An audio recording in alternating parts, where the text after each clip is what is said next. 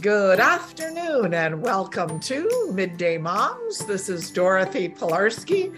Welcoming each and every one of you as you sign on to Midday Moms. As you sign on, I would ask if you could to say hello to us in the chat box. So if you're Helena, you might say, "Hey, I'm Helena from Hamilton," or "I'm Dorothy from Delaware." We love hearing from you. We love knowing that you're here. Our podcast is interactive, so please do say hello. And during the podcast, if you have any questions, place them in the chat. Don't be shy. So many of you have, joined us before, and some of you may be joining us from the very, very first time. So I'd like to tell you a little bit about myself. Again, my name is Dorothy Pilarski, and our ministry works in partnership with the Archdiocese of Toronto. And if you'd like to know more about our ministry, you can join us and visit.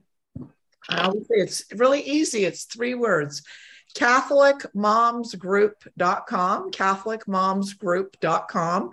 And we are on a mission to revive the vocation of motherhood. And we do so primarily by helping parishes start Catholic moms groups. I'm going to share with you, I know some of you are thinking, wait a minute, I've got, Roxanne here and Patti here. I just want to take a few minutes to show you our 3-minute ministry video so that maybe someone here will be inspired to start a Catholic moms group. So let me share our ministry video.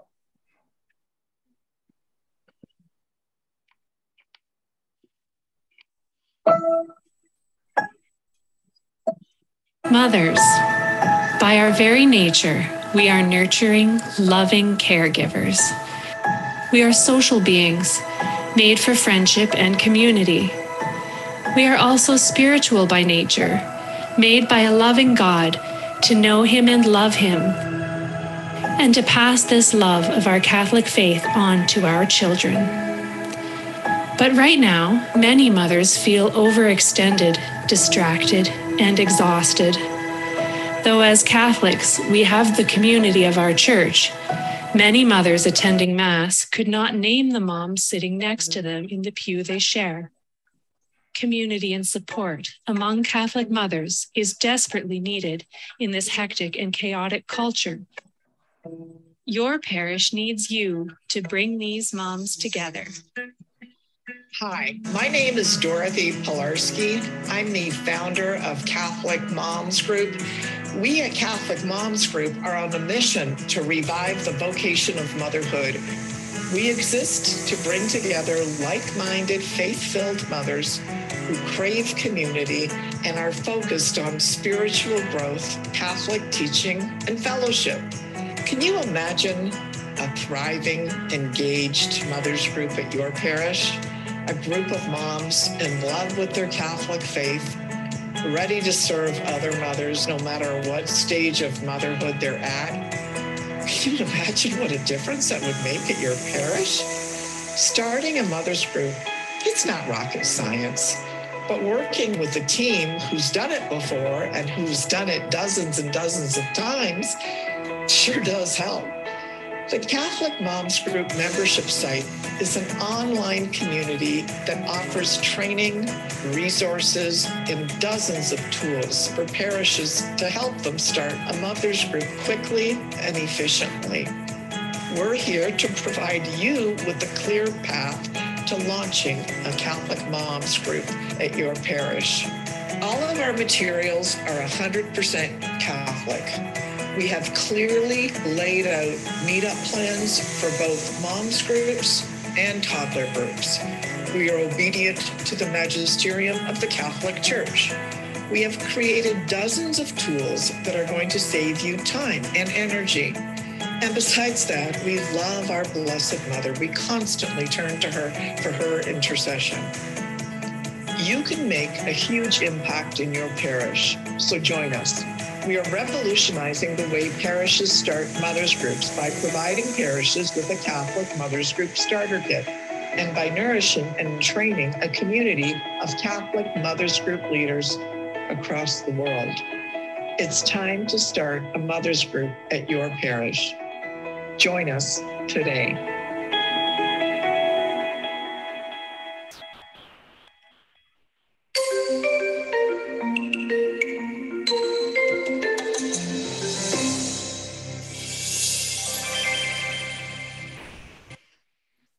So again, one of the reasons these virtual meetups started was because of the pandemic. And so because a lot of our mothers groups couldn't meet in person, Canada has had some remarkable restrictions.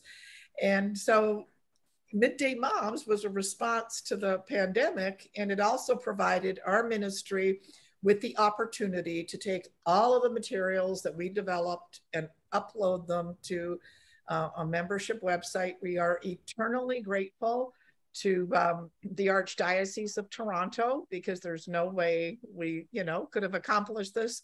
We are not a business. I always like to repeat that over and over again. We are faith partners with the Archdiocese of Toronto. And we now have mothers groups in the North Pole, in Mississippi, in Ohio, in Indiana, and across, of course, the Archdiocese of Toronto, Archdiocese of Peterborough. So we've helped dozens and dozens of groups start. And a lot of moms like to do a book study. And so that's part of the reason that we're here today, is to encourage you to discover this amazing, amazing new book called What Would Monica Do? Let me introduce you to Patti Maguire Armstrong, who is an award-winning journalist with the National Catholic Register. I could go on and on and on. She's been on EWTN, on Catholic TV, on Fox and Friends. She has her own TV show. She's, before I got to know Patti, I loved doing a lot of reading by Patti. And Patti, can you tell us a little bit more about yourself, just to sort of fill in the gaps before I introduce Roxanne? Well, I was actually, I worked as a social worker. I have a master's in public administration, but I took a year of journalism at University of Detroit. So we have 10 kids, and I started, as I wanted to stay home, I was able to freelance. And so really that became what I always knew I wanted to do, is write. In the last 2 years ago, I was offered the opportunity to be a talk show host with Ladies of Another View. We have a lead host, I'm one of the leads, and then we'll have like 2 or 3 other women. And it's a secular show. So I went from secular writing to Catholic writing. And when this was offered to me, I just thought, well, this doesn't make sense. But now I understand it makes perfect sense. I've had an exorcist on, a couple priests. I have a sister coming on next week in a full habit. So we talk about everything under the sun, but I'm able to bring in certain aspects occasionally of the Catholic faith to kind of give people a window into the world of Catholicism in a way that maybe they might not be aware of. I show, when I cover those topics where I have a Catholic priest or bishop or nun, we talk about things that everybody can relate to. So, and as far as Roxanne and I writing the book, I've written many books. But this one was special because it took a lot of humility to write it, because it's not, not all our kids have left the faith, but some have. And there's a lot of people in the media that don't want to talk about that. They don't want people to know because they're afraid it might reflect on them. And we really felt like, no, we're going to write this book and share that even if you're a young mother, that there is a lot to learn just from all the different things we covered in this book. Yeah, and so Roxanne covers religion for her city's daily newspaper, and she writes a pro-life column for her diocese. And she serves as a Real Presence radio host and speaker, and contributes to CatholicMom.com and the National Catholic Register and various other publications. Prior to co-authoring What Would Monica Do?, Roxanne co-authored the pro-life memoir of Romana Ramona Trefino, Redeemed by Grace. And so it's a remarkable honor to have both of you here. And I just got a note from somebody that they did try to send a message in the chat and that the chat is disabled. Now, I didn't do that consciously or deliberately, so I apologize for that. If you do have any questions as a part of the interview, we will ask you to just put them in the Q&A and I'll look them. So I apologize. I don't know how that happened. We usually always have the chat running. So forgive me for that. So we're here today interviewing Patti Maguire and Roxanne about a new book they've written, What Would Monica Do? So who is Monica? Who is Saint Monica? And what can she offer those of us feeling despair over a child that may have departed from the faith, or maybe even a husband that's departed from the faith? So who was Saint Monica? Go ahead, Roxanne. She was a mother and a wife who lived in the 4th century. She was someone that was living in a time when Christianity was pretty new. She was a fervent Christian, but also there was a lot of paganism around her. Her own husband was a pagan. So there's a whole story. I'm sure we only know part of the details of how she ended up with her husband, Patricius. But they had 3 kids. 2 of them stayed in the faith, and one of them famously left the faith for 17 years, followed a heretical religion, was very rebellious, indulged in everything you can think of, came home with an illegitimate son and a girlfriend that he was never going to be able to marry, just really went down a path of kind of destruction of soul, and then ended up converting and becoming one of the more famous people in all of Christendom. His books are still in bookstores today. He's inspired Catholics and Protestants alike, and his mother's prayers were at the center of all of this. And so here you've got, I don't know if any of you here have a son that may have been away from the faith for 3 years, 4 years, 5 years, 6 years. And you know, Saint Augustine, who is the son, was away for 17 years. So I think that sends all mothers a very, very, very, very strong and powerful message. Now, are there things that parents could have done differently in raising our children to prevent the outcome? What can we do now, maybe, to make up for past failings? Any thoughts on that? Yes, we do address that directly. And I want to make the point that Roxanne and I both know people whose parents are away from the faith. So that may be the situation of some people. So we talk about, you know, the cross of a loved one being away from the faith. It might be a sibling, it could be a godchild. But I mean, we approach it from the perspective of parents, but we include many, many other stories of other parents in different situations. When it comes to what could we have done differently, that's the question that is, it's like a grenade, because so many people are carrying that with them. Oh, I could have done this, I could have done that. And I homeschooled my kids for 19 years, and then they went to Catholic school, and they graduated from Catholic school very strong in their faith. Some stayed that way. Some are still Catholic practicing. But it's a mistake to think, if I only would have done this, because God's first children, Adam and Eve, didn't listen to him. Jesus' apostles didn't all listen to him. They all ran away at the foot of the cross. Judas surely went his own way and sold Jesus for 30 pieces of silver. Peter denied him. And so we have to be careful, because having homeschooled and been around moms that take their faith very seriously, you do get good results, because your kids are so open to what you're telling them, and you get good results. So you have to be careful not to look at other people and saying, well, their kids don't even know the prayers. Because we have some priests in our diocese, wonderful priests, whose parents didn't even go to mass. So it's like, wait a minute, their parents didn't even try, and I tried everything. But we have to move away from thinking we can control the situation. I thought I had plugged all the holes, that there's no way any of my kids would ever leave the faith because they were embracing it. They knew it. So we have to do our best.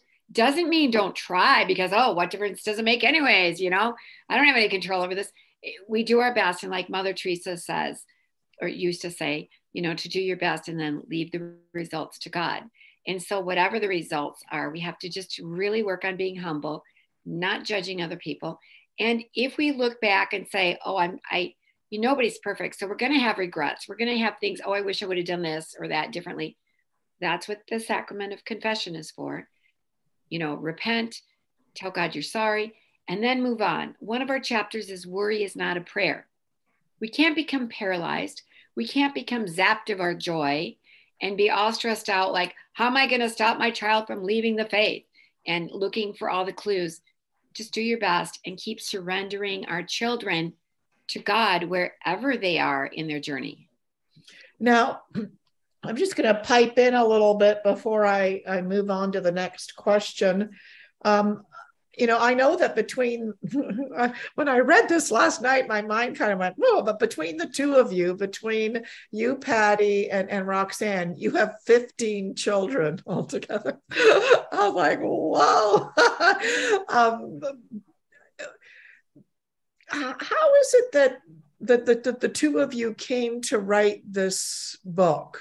Because it's a book that's much needed. And for those of you maybe that are just joining us, we're interviewing Roxanne and Patti. They've written a book called What Would Monica Do?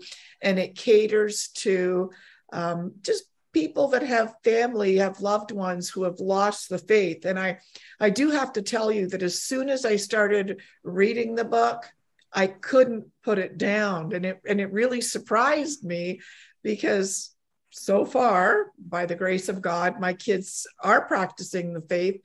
And so I was like, wait a minute, this book is really drawing me in. And I want to commend you. It is written with such clarity and with such beauty that it just really, really touches you, whether or not you've got, people that have left the faith or not. So I encourage you to get the book. It's called What Would Monica Do?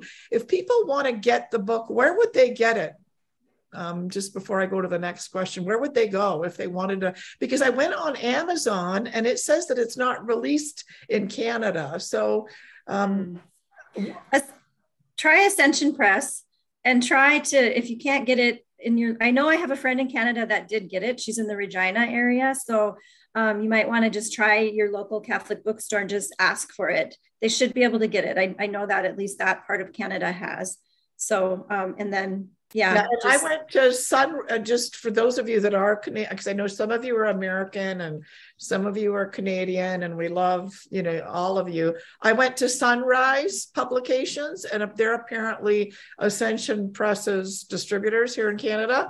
Okay. So if you're not finding it on Amazon Canadian, try Amazon American. And if you're not finding it, go to Sunrise if you're in Canada trying to get the book, because you have to get your hands on this book, guys. This is like one book that is written with a tremendous amount of beauty and clarity. So that's an important point I think you made, Patti, about the sacrament of reconciliation too, because I know that sometimes moms will come to a Catholic moms group and they'll say, oh, I didn't know that. And I'm like, what do you mean you didn't know that? Sometimes I'm surprised, right? Like, what do you mean that you didn't know that contraception is it's a mortal sin? So you got to make sure that you teach your kids that so they know, right? That they can't be contracepting. And, you got to tell your teenage boys, masturbation is a mortal sin. You can't get to heaven with a mortal sin on your soul. And sometimes women, their eyes are kind of like popping. And when we don't know, we don't know. But if you do feel convicted, and let's pretend you didn't get your kids to mass every Sunday or something, and you knew that not going to mass is a mortal sin, then yes, you need to go to confession, and the Lord will bless and give you graces that you wouldn't have otherwise had. So if there is something that you did, you want to free yourself of it by going to confession. And if even one of you goes to the sacrament of reconciliation, that would be great for this program. But then the second part is give yourself a break, right? Like you've gone to confession, you've confessed it, and now you got to move on and give yourself a break. And like, I know too many moms that give themselves permission to be miserable for the next 20 years because their son lost the faith. And I'm like, well, that's just stupid. Right? Like yes. you don't want to do that. You don't want to remain in misery and not be joyful because your son or your husband isn't practicing the faith. Because the more miserable you are, then the less you're going to attract them to it, right? So anyway, I just want to like, it's just like, you don't want to be miserable. You want to be the opposite of miserable. You want to show them that, that your joy comes from the Lord, not from what they do. So why are so many young people leaving the Catholic faith? And what can we as parents and loved ones do about this? Or is there anything that we can do? Because it just seems like people are leaving in droves.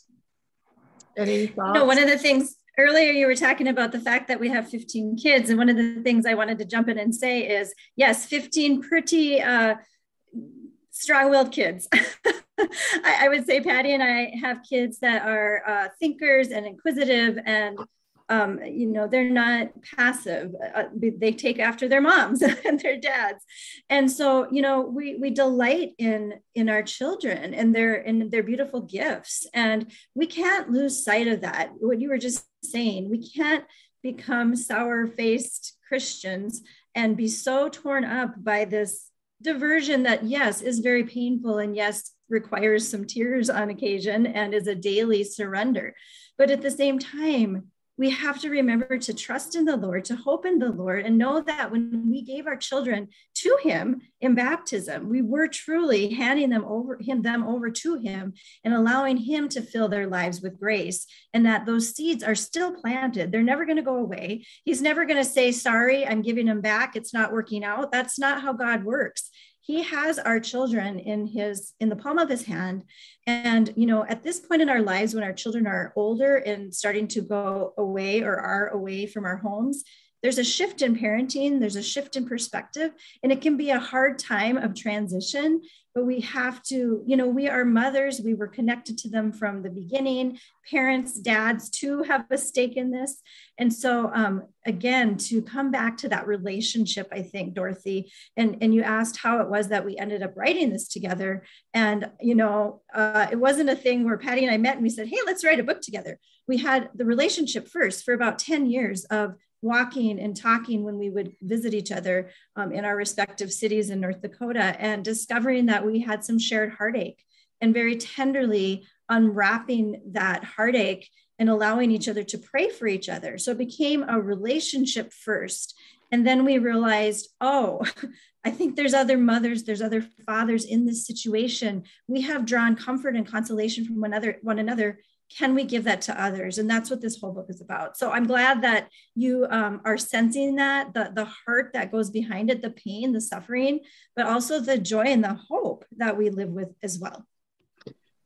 So Patti, do you have any thoughts on why people are leaving the faith? Like, do you have any thoughts on why young kids now are leaving the faith? Sure. I didn't think my kids would ever leave. I had a son who was, he was going into his junior year in college, and he was teaching CCD, and he shared with me a poem he wrote about the Eucharist.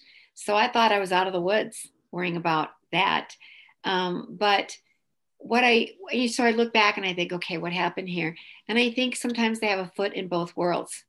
And I know with having interviewed Raymond Arroyo on Mother Angelica and reading about Mother Teresa, they went through a dark period where they kind of felt an emptiness, but they had that habit of prayer. And so I think if that's one thing we can tell our kids, maybe help prepare them for those times where they might start to feel further away or pulled away. All I know is I can go to a family reunion and hang out with my sisters and sisters-in-laws, and already I'm slipping away from my prayer routine. And you can so quickly feel like you're getting more drawn into the world. well, our kids are in the world. And if they're not protecting themselves and preserving their prayer life, I think it's easier for them to slip away, because I didn't expect it. But one thing, I was doing some work with Monsignor Asif, who is an exorcist in Scranton, Pennsylvania. And so I let him know that I had 2 kids that were not in the faith, just so that, full disclosure type of thing, that even though I'm a Catholic writer, this is our situation. And he said he met Padre Pio, and I believe he can read souls. I've talked to people who he's read their souls. And when I was telling him that, he said, nope. He was talking about my son, and he said, because he was working in Guatemala for the poor, but he wasn't believing in God at that time. And now he's kind of new agey. But anyways, he said it's not, he thinks it's him, but it's Jesus in him. And he's living off the fat of his Catholic faith. And I thought that was just beautiful, that that what we did make a difference. Yeah, and one thing I like to kind of stress too is that I was born in Poland but came to Canada when I was a child, and when I went back to Poland on several occasions to visit, I kind of thought, oh my gosh, it would be really easy to be Catholic in Poland because the culture supports the faith, right? And so, if you go on a bus in Poland, not too many people are talking about, horoscopes, not too many people are talking about going to yoga. If you go on the bus, very few people at that time anyway were getting divorced. And so the culture supports everything that you're being taught at home. And so, your neighbor's looking out for your kids in the context and the vision of being a Catholic, and they'll mention things to you, right? But unfortunately, our North American culture, even though it began with our, founding fathers being Christian, when I was growing up going to a public school, we used to sing God Save the Queen. And now it's forbidden. And so, our children are leaving the faith because our culture is not as Catholic as what some of our European countries are, because of consumerism, materialism, because of the influences of, New Age, because of the friends that they keep. And I always say, one of the reasons that having a Catholic moms group is so important is because, again, when you're going to work, I used to work at the Royal Bank and Canadian National Institute for the Blind, and you're going to work, well, you're surrounded by a tsunami of anti-Catholic women, right? And so having a handful of Catholic women that practice the faith is like sort of going to a campfire and getting fortified in your faith.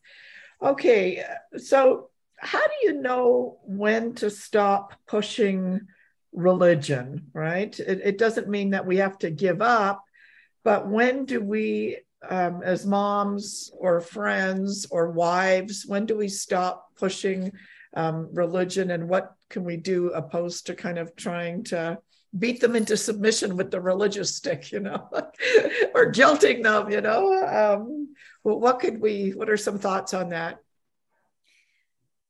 You were asking earlier what the causes are, and I know I kind of gave you a circular answer there, but part of it is because there's so many things, and you just named some of them. One that you didn't name, but I think is a huge part of it, is the internet, the thing that we're using right now to communicate. We didn't have that when we were growing up. And so there were some blocks in our own catechesis. Patti and I grew up at a time that there was a pretty big void in teaching. So we missed some things along the way too. And by the way, we're not perfect. And by the way, we're still on our journey as well. So it's a humbling thing to look at our own kids' journey and realize we had our own journey and we're still on it. But the internet is kind of taken over in many ways as the parent. And we really can't fight that too much. All the knowledge is out there at the click of a finger. And our kids are experiencing that and they're responding to that. That is part of the equation. There's a lot more going on than that. But I would say that that's a huge contributor, is the way our world is all connected now. I'm thinking of Poland. It's probably just a matter of time before they catch up with where we're at, because we're all so connected through the internet. And so a lot of the young people are getting their instruction from there. But that said, there's still a lot we can offer as their loving parent, because the internet's not going to be able to give them a hug at the end of a difficult day. The internet isn't going to be able to reach out and call them and remind them of who they are in God's eyes. The internet has limitations. And so that is where we can come in. And I think Patti already alluded to the fact that this book really started as, okay, what is going on? And we kind of try to address some of those cultural things and everything that's going on in this tsunami of kids leaving this beautiful gem of our Catholic faith. What is going on? But okay, after we get past that and also begin to have different conversations, like you were saying, Dorothy, the conversation has to begin to change as they become adults. We can't talk to them as we did when they were little. It is now their turn to have their time with God and for God to direct them. And we planted the seeds and now we have to let go. And it's a really hard time. But ultimately, I think we are left with what? We are left with our own ascent to God and our own faith. And it became a book about our own need to still grow closer to God and to crawl into God's sacred heart and to know that He has it in His hands. And that by our example, by our modeling, by our love, that's what we can offer at this point. We can't offer so much catechesis, although, you know what, those conversations are going to come up and we're still who we are. And we still get to share what we, believe, and we still get to have guidelines for them, but it's different. There's a new respect, and it's really like the prodigal son. We have to let our children go and discover God for themselves. And like St. Monica, she ended up having to rely on a lot of different people like St. Ambrose and other bishops and people along the way that were much more effective in reaching St. Augustine. And so we have to trust that God has people in mind for our children too, and to pray that those people will come onto their path. Yeah, and I love that, because one of my prayers has always been, Lord, send the right people into my children's lives, right? And I just would repeat it over and over and over again. And my husband and I are remarkably different. And so I'm kind of like I don't know what you would call me, but, my husband's got 3 master's degrees and he's a convert into the Catholic faith, and he read his way into the Catholic faith. And so and I was born, to 2 devout, pious, my mother was in the Legion of Mary and my father was a church organist, and they weren't intellectuals, like my dad was a factory worker. My mom was basically a stay-at-home mom. And when she wanted to earn a bit of income so that I could go to Poland too, she'd work cleaning banks at the, night type of thing. So I didn't know about any encyclicals or, any church. It was just a very pious devotional faith. And I say that just carefully.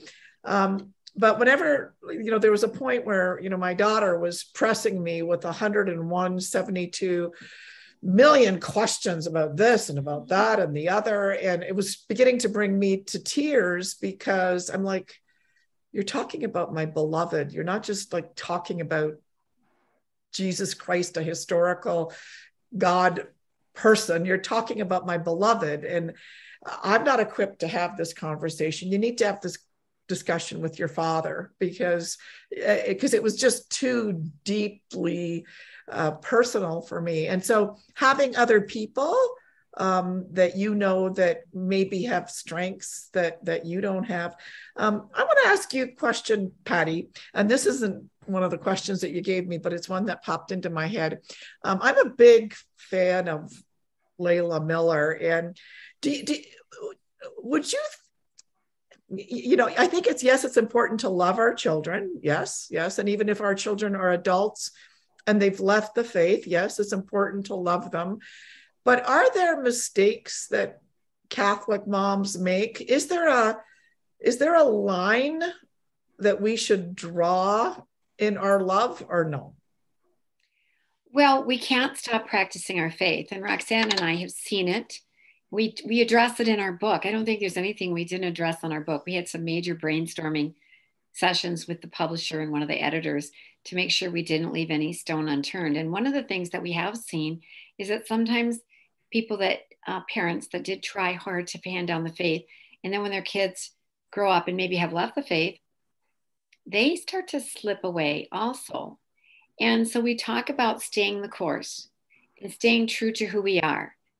But you're right, there's going to be some challenging situations coming up. We have somebody in the book who talks, we have two stories of same-sex attraction. One, he converted and left that lifestyle behind. One is a woman that is a friend of both of ours who shared her faith. We most of the stories are anonymous so that people could be free to share their stories and not worry about who was going to read it and what they shared. And her son did have a fake same-sex marriage, which of course she didn't attend, but I loved her story because it shows how she loves him, supports him, but does not go there, does not support that lifestyle. Now we have the situation of what if our kids are living with somebody? What if they're getting married outside the church? Well, St. Monica really is an example to us because St. Augustine came home. He got off into a New Age religion when he went away to school, came back with a child out of wedlock and a girlfriend that he wasn't going to be able to marry because of social, prohibitions. So here you got a situation that's very much of what we're seeing today. And for a while, she kicked him out of the house, feeling that it was too much. She had two other younger children. She had two other children that never did leave the faith. A lot of people don't know about that. But of course, she went after the lost sheep, St. Augustine, until he finally did come back. But we have searched, especially when it comes to the question of weddings. We tell people, talk to their pastor, talk to their spiritual advisor, that we have looked into this far and wide. We've talked to over 9 priests between us. I wrote an article about it a long time ago with the National Catholic Register. I talked to an exorcist, Father Pacwa, a professor at St. John Vianney Seminary. And the thing is that, yes, Catholics have a responsibility, if you're Catholic, to marry in the church. Some of these young people are so far, it's like not even a possibility. So then what does the parent do? In all situations, you always have to let them know your desire is for them to get married in the church. You shouldn't be furthering whatever they're doing if they're getting married outside the church. You shouldn't be helping with the ceremony and participating in that way. Whether to attend or not, we're not going to tell you because canon law does not state that that it's a sin for you to attend. And the 9 priests that we directly talked to about this, including an exorcist who founded the Pope Leo XIII Institute for Exorcists, said that you can attend but you can't take it lightly, that you want to further and deepen their relationship with the church and to come back into the faith. But you can't pretend it doesn't matter. But you're going to have to discern.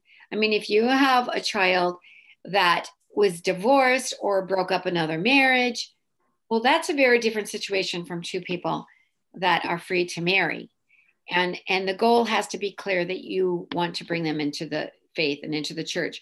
But where you go with that and how you handle that is something that's left to your own discernment with the help of a spiritual director and go to your pastor and decide what you need to do. Yeah, and it's interesting because I remember once a dear friend of mine that literally out of the blue, told me she was getting divorced. And I was like, what? And then she, and by the way, I'm getting remarried, and it's in this church, and obviously it was outside the Catholic Church, and she knew that I'd been a lector at, the cathedral for 20 some odd years. And she goes, of course, we'd like you to read at our ceremony. And I was kind of like, okay, yeah.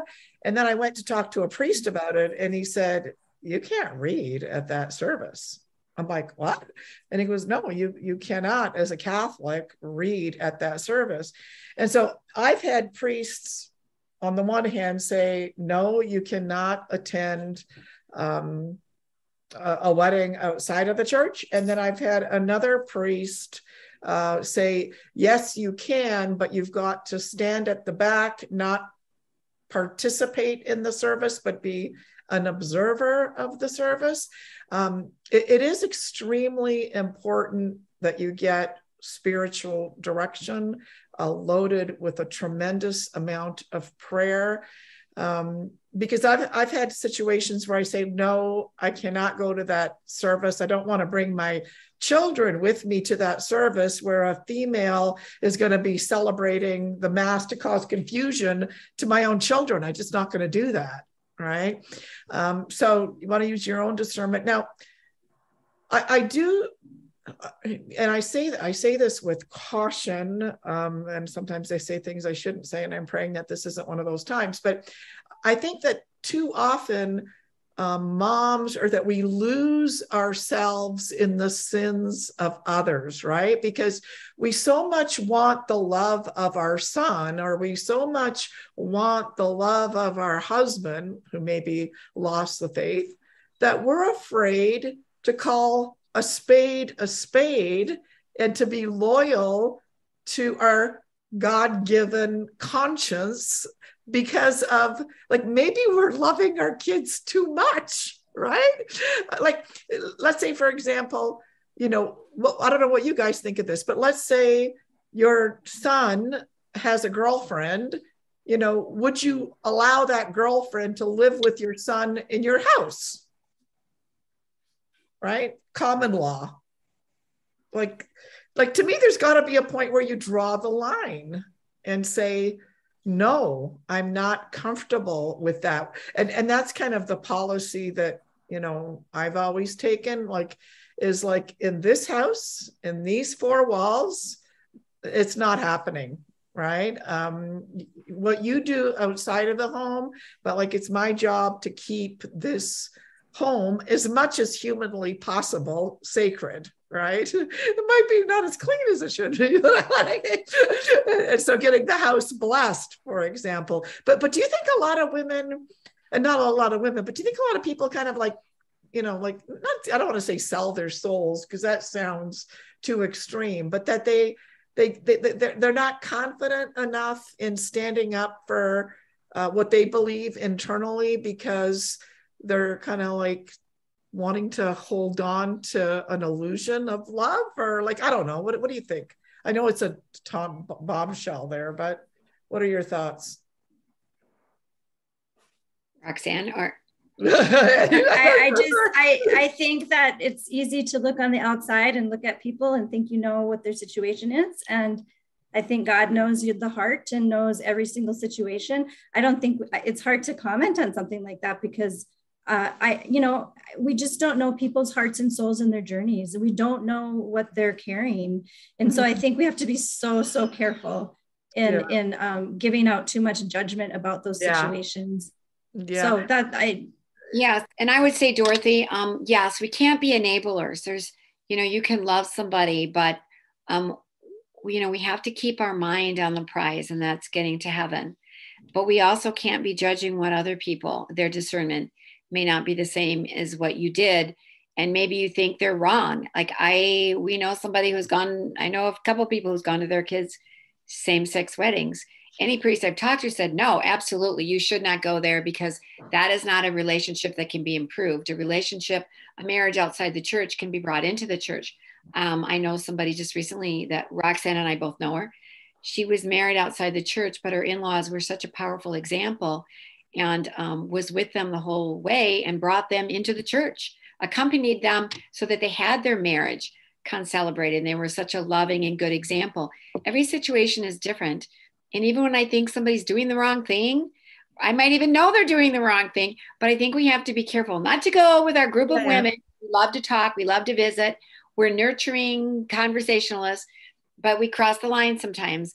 We have to be careful not to say, oh, look what they did. Like I said early on, we've got priests in our diocese I talked to one father, he didn't go to mass when he was in high school. And I said, you're kidding me. Your parents didn't make you go to mass? And he said, well, they would have had to drag me out of bed. And I said, so? But I would have been in judgment. Now, I know you should go to mass, but you have to pull back. And if you really are concerned and you think they're doing the wrong thing, then pray for them. You might perhaps if it's appropriate, you might talk with them about it. It depends. I mean, you have to be careful. You can't go around telling the whole world how they're supposed to be living their life. But I would just definitely caution against judging people, and just go deeper in your own faith and deeper into surrender with your own children, with your own faith life, and with them. Surrender them to God and pray for them if you're concerned. If you are concerned, and not just being pridefully judging them.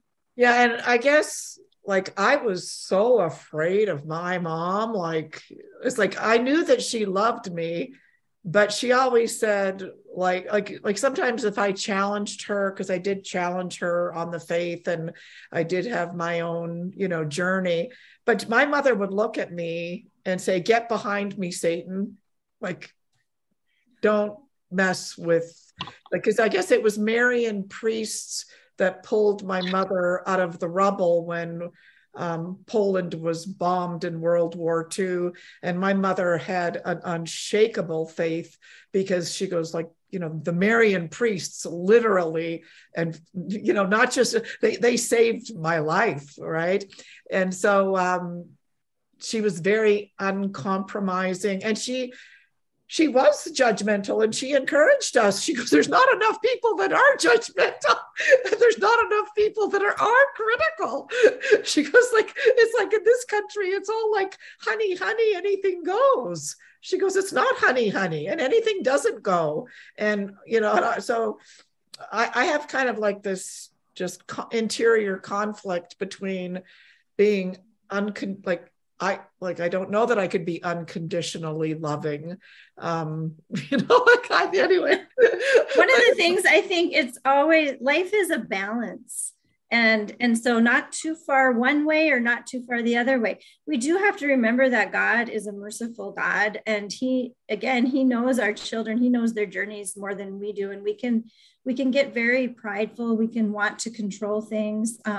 But at the same time, we don't want to go so soft that we're giving a bad example too. So I think one of the biggest challenges in life is to be balanced. I'm talking about food. I'm talking about everything we do, exercise. It's just all about keeping things in balance. And that's one of the things that God can help us do, is kind of to be our guardrails. And it's a mix between trying to steadfastly live out our faith, and also looking at our children again through the eyes of God and through the eyes of mercy, and realizing that God knows them more than we do, every little corner of their heart. And so it's a daily discernment, I think, Dorothy. It's something that we wake up each day and ask God, what is your will for me? And how can I love my child better? And things like having a mother's circle. I just can't say enough about my small group, women's groups that have helped me along the way, because we just can't do it alone. And that's why Patti and I wrote the book together, because we each had different perspectives and experiences, and we needed one another to kind of process through that and pray for each other. So yeah, no, and I appreciate your listening to my little rant, and I think I am completely imbalanced. So just we all struggle. This might be a good time to point out that we have a Facebook group called Catholic Parents and What Would Monica Do? Uh-huh. It's for those with loved ones away from the faith. And oh wow. And a lot of people are very alone, struggling with a lot of pain, some pretty serious situations, but it's a safe place where we can share, where maybe we feel like there's a certain amount, you just don't air your dirty laundry to everybody, but where we can share and pray for one another and comfort one another.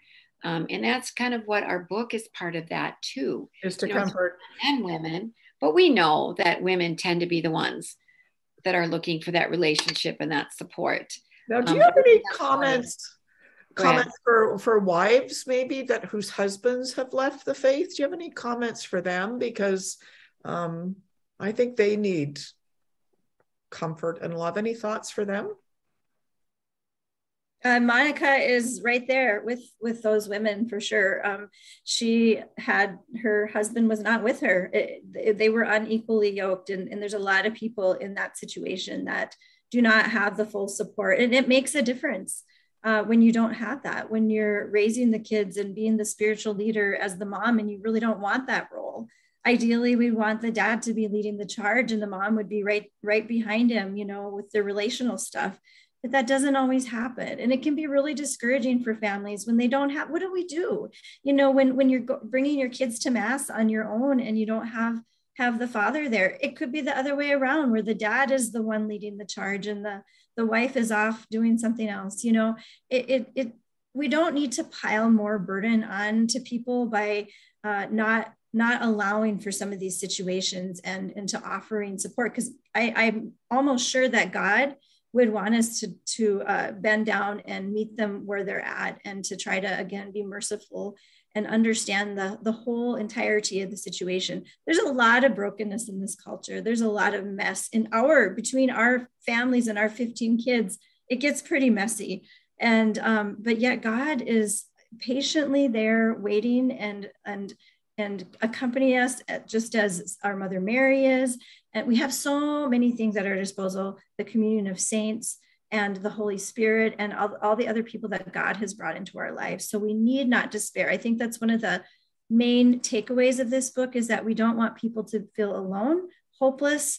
We want them to know that despite the situation, the suffering, they can offer it up, that it can be used for the good. One of our chapters is it's not all bad. Some of the journey that we've been on in this brokenness with our own families has led us closer to God and humbled us and helped us to understand the heart of God better. And so even in this sorrow, we can dance and know that God is with us and leading us closer to heaven.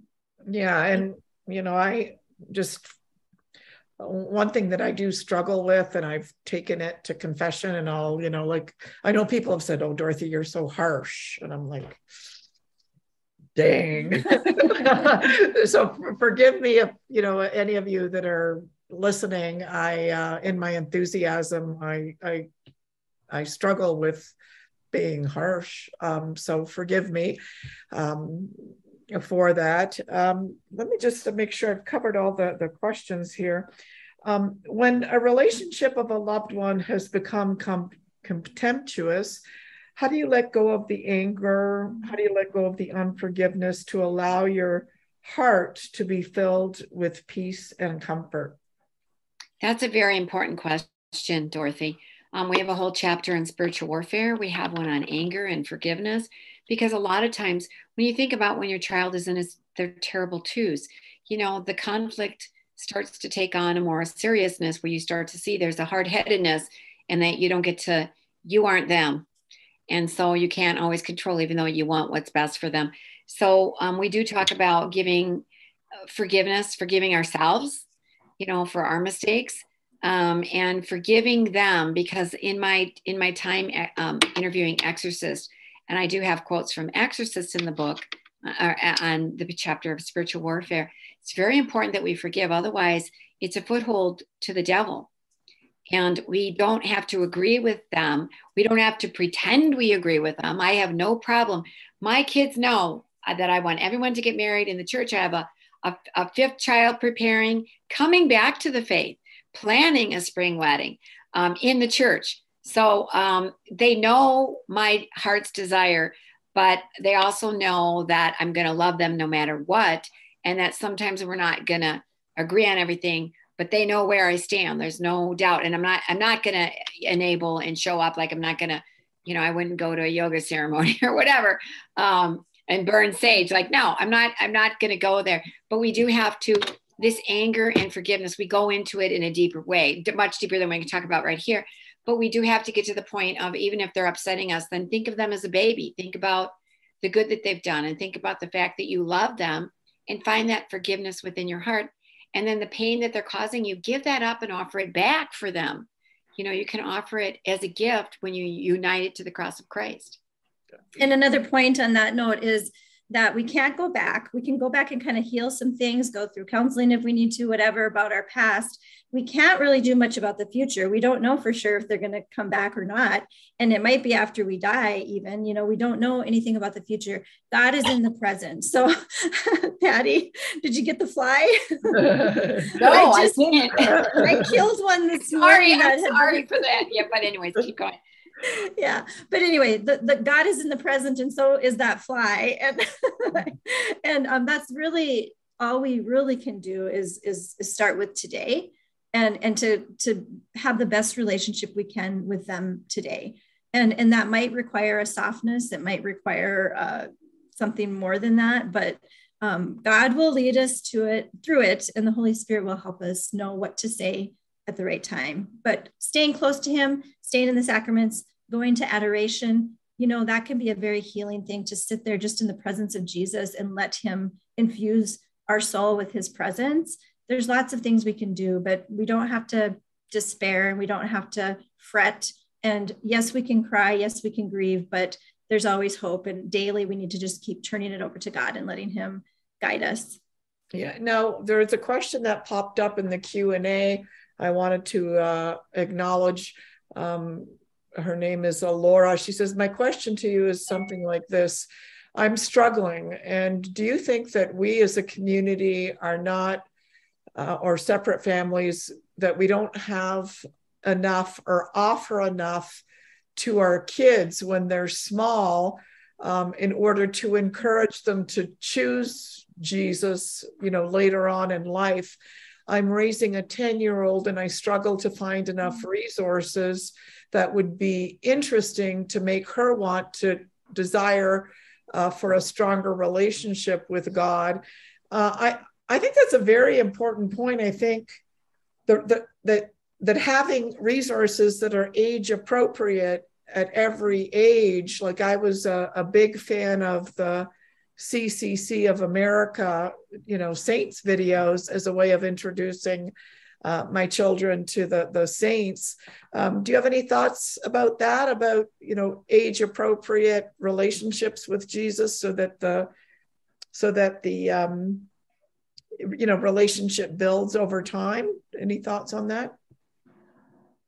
Yeah, we watched all the CCC videos. I would look for activities, like they went to a Steubenville retreat, came back and loved it. Our St. Mary's High School in Bismarck, North Dakota, the kids grew so much, especially as time went on. It really deepened, the quality of the Catholic education improved. And so that stayed with a lot of them, that's with them to this day. And like when Monsignor said that the one that strayed, but he was serving the poor, he said he's living off the fat of his Catholic faith. And so looking for those people in their lives and realizing, I felt like because we had a good Catholic school, in the early years, it was not as good as it should have been. Now, it became excellent. But I realized I had to pass them off, that they weren't going to be under my roof all the time, but I wanted them to be surrounded by good Catholic relationships and influences and, fun. Like I have a new book, 2 new children's books coming out, Dear God, I Don't Get It, and Dear God, You Can't Be Serious. It's in its second it's going to be a second release. And the kids that read it, they would read it over and over and over again, because I understood I wanted it to be fun. I wanted it to be enriching and just experiencing God. Some of the stuff that my kids would repeat that I taught them, like before we would start something, we'd say a prayer. Well, I had a 16-year-old boy on the speech team who excused himself from a friend and said, I always pray before I go into competition. And the boy said, I do too. Let's pray together. And when he came home and told me that, I thought, oh my gosh, 2 16-year-old boys praying together, high schoolers.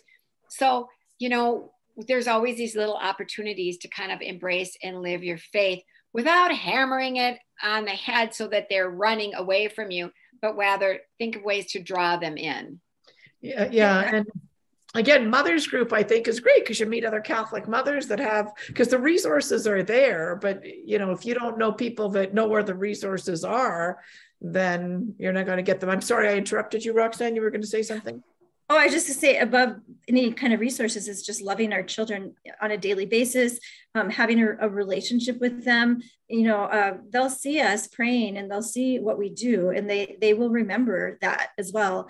But also just, answering their questions and continuing to journey with them and staying close to them and putting the perspective on a family life and building that family life. So I think that modeling is something they'll never forget. I had a daughter that recently got married, and she sent love letters to all the special people in her life. And it was the most beautiful letter. I thought if I could get a letter like this from all of my kids, I would be like St. Monica and say, I can die now. I'm happy, because she went through a whole litany of things that she remembered from her whole life, of things that I had done that I don't even remember. So they do remember our love. And I think we can't understate or overstate, I guess, just our accompaniment of them in their life. Here, once our children have left home and also left the faith, are there ways that we can continue doing our jobs as Catholic parents, trying to lead them back? Well, I invite my kids in town to Mass every Sunday. My husband often is the one, hey, do you want to come? We'll have breakfast afterwards. Like, I'll have a meal at the house, because I've got a son who was married in the church, but doesn't always go to Mass now. So we always invite them back. We always are that presence that we're not necessarily sitting them down. They know how we feel on things, and if the opportunity presents itself. But we offer to, I just bought children's Bibles for some of the grandchildren that I spent a lot of time finding, because they like nice bright pictures. We started reading stories together. So I'm just always looking for those opportunities, and we always invite them to come to Mass with us. Now, our kids who love the faith, they know they don't go to communion, but they will, I have a son kind of coming back to the faith, and his fiance is not Catholic, but she's saying, yes, let's go to Mass. But until he's all the way back, and he's planning a Catholic wedding. He's going to go through marriage prep. He has a favorite priest from high school, but he's not going to communion yet, because he needs to take care of everything he needs to be fully in the church. So that is one thing that our kids know. We always want them to come to Mass with us, but if they're not practicing and they haven't been going to Mass, they shouldn't go to communion. Yeah, and the other thing too, I don't know whether this is liturgically correct or legal or whatever, but this is old style Catholicism, is, I always use like a little blessed salt in my cooking, and I always put in a little bit of holy water into a cup of coffee, and I say, Lord. Yeah, I sprinkle them. I do it today, to this day, with my grown children. And, my husband has started blessing. We heard it from Father Michael Schmidt, to his dad, made the sign of the cross and gave a blessing to all the children. Okay. So Mark does that with our kids, with our grandchildren, regardless of where they are in the faith. But one thing I learned, and an exorcist told me that. So I would visit the home of a son who is not Catholic, and I was putting medals and stuff around his house, and I was told, you do not have authority over his house. You have authority over your own house. You're better off just praying that you don't have that authority. So, I put green scapulars everywhere. That those green scapulars, if you look it up, and then you pray 3 times. What is it? Immaculate Heart of Mary, pray for us sinners now and at the hour of our death. Amen. And it's for people that maybe wouldn't wear a medal or a scapular themselves. Uh-huh. My son, who's coming back into the faith, he wears a St. Michael medal, and he has for years, and it's blessed, and he loves St. Michael. So I just say there's all these little helps and protections and invitations. We just always have to be looking for those opportunities and pray for those. And whether it's us or somebody else, just keep praying that God opens up little windows in their life. Yeah, and the other thing I encourage moms to do is, if you go to littleflower.org, I've ordered lifetime masses for my children.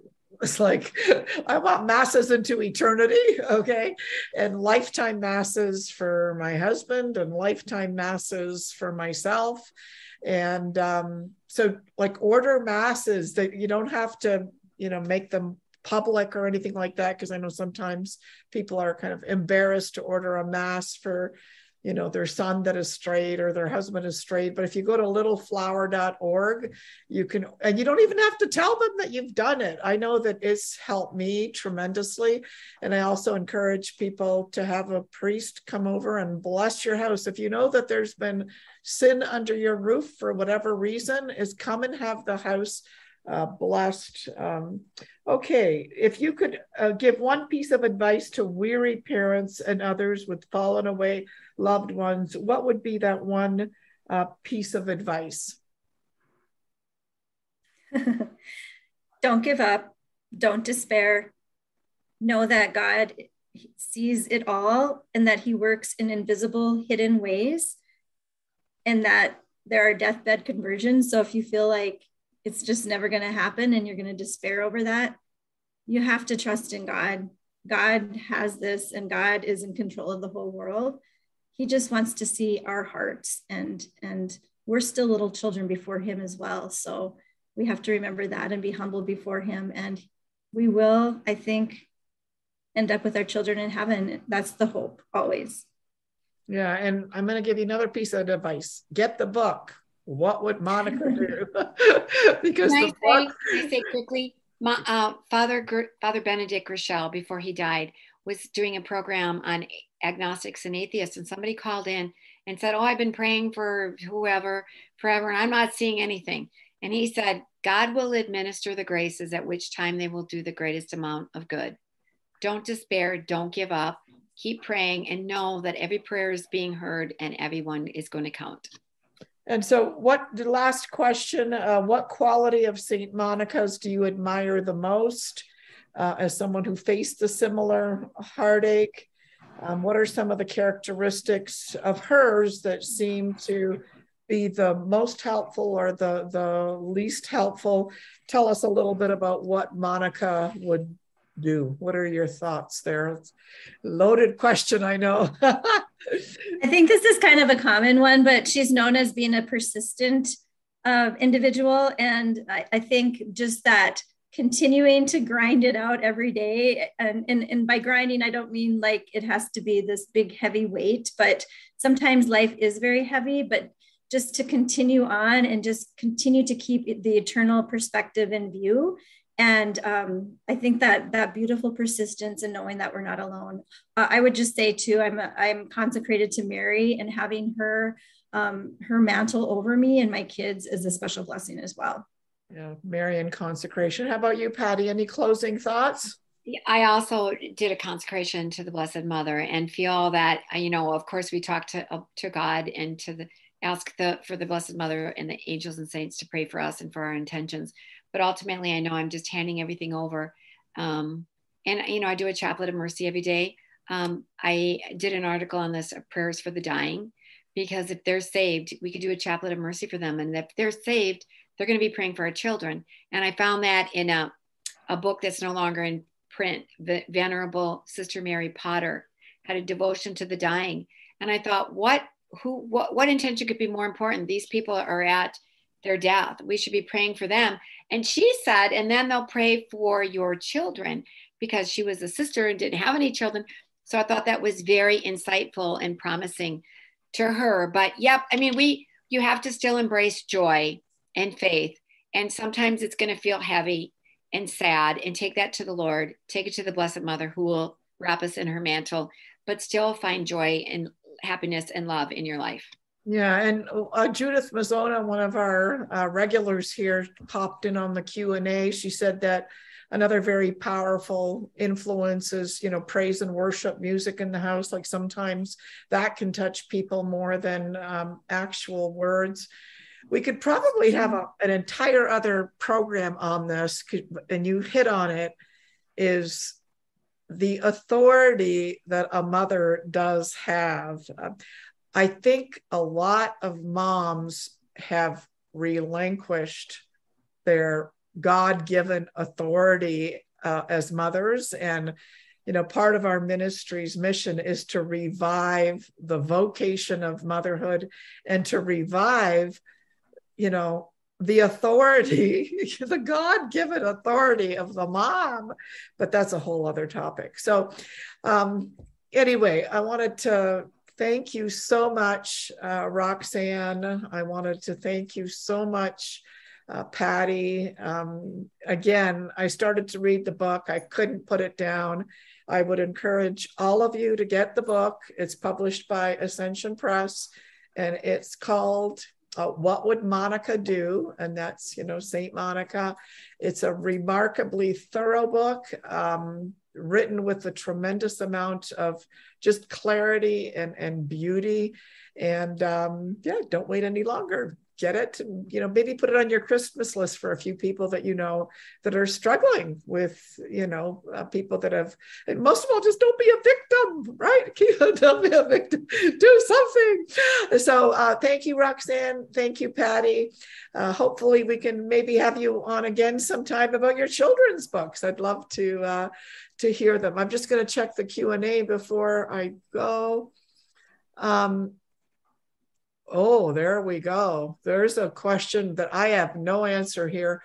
Do we have authority over stepchildren adopted in the right of adoption, but not legally?